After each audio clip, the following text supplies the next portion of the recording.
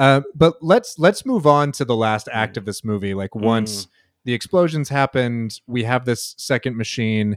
Ellie has been chosen to pilot this machine, and we have this kind of like transcendent moment where she's launched, she goes through like this wormhole. I had never noticed it before, and we had a long conversation about it before this show, how kind of like just like kind of like stomach churning all like the lead up is, and like how much they set up kind of like the danger of it. They do like the cyanide pill kind of like which thing, is right? controversial. Controversial because Carl Sagan, who he wasn't the advisor on the film, but the guy that was advising it, I'm trying to find his name, Gerald D. Griffin. Yeah.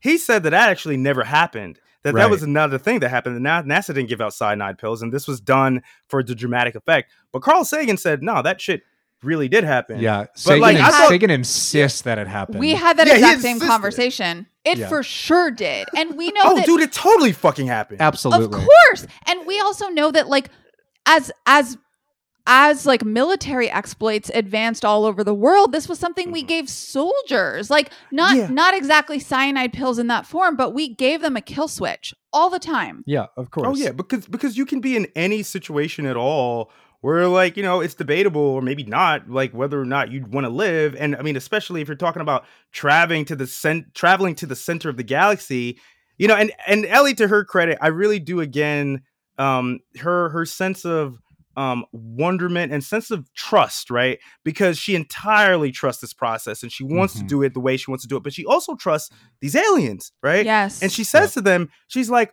why do we need a chair? Why do we need this and that? Like, I think they knew what they were doing. And I really like kind of enjoyed that sort of faith. She took a leap of faith. Yep. The whole movie, she is like kind of not excoriating, but she's kind of downplaying, right, the role of faith. But she does it the entire movie, including not wanting to be like strapped to at least a fucking chair while you're going through a wormhole. You know what I mean? Literally, she's like giving herself up to the thing, and like doing so like not just spiritually and emotionally, but physically. She is putting faith in the process. Yeah, absolutely agree. And this is the thing that I was kind of getting to is like that lead up. You've got the Japanese subcontractors with like the H for Haddon, right? And they're like wearing like black trench coats and like kind of like round, almost like World War I, like kind of like bomber hat kind of very austere faces, not smart, very, very sincere because it's a very serious moment. Precisely. And I noticed this time around, I was, talking with Carly about it, like so much of this feels like an execution.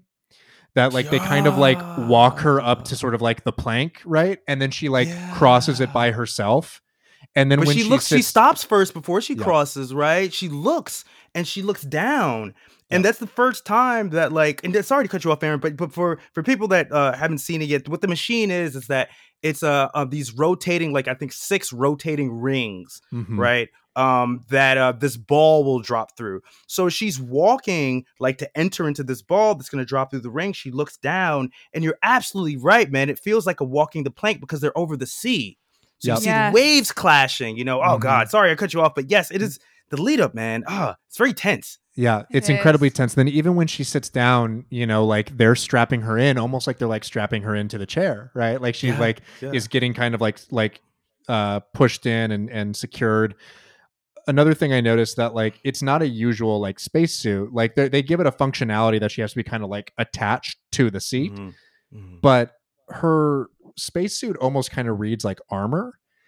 And I was thinking about it and reading some things and another critic pointed out that there's almost this evocation of like martyrdom of like Joan of Arc or like other characters like this. Yeah, because she wears like it's almost like a quilted kind of like uniform that almost evokes like the quilted kind of armor that we used to wear in medieval times. It's very Joan of Arc. Yo, holy shit.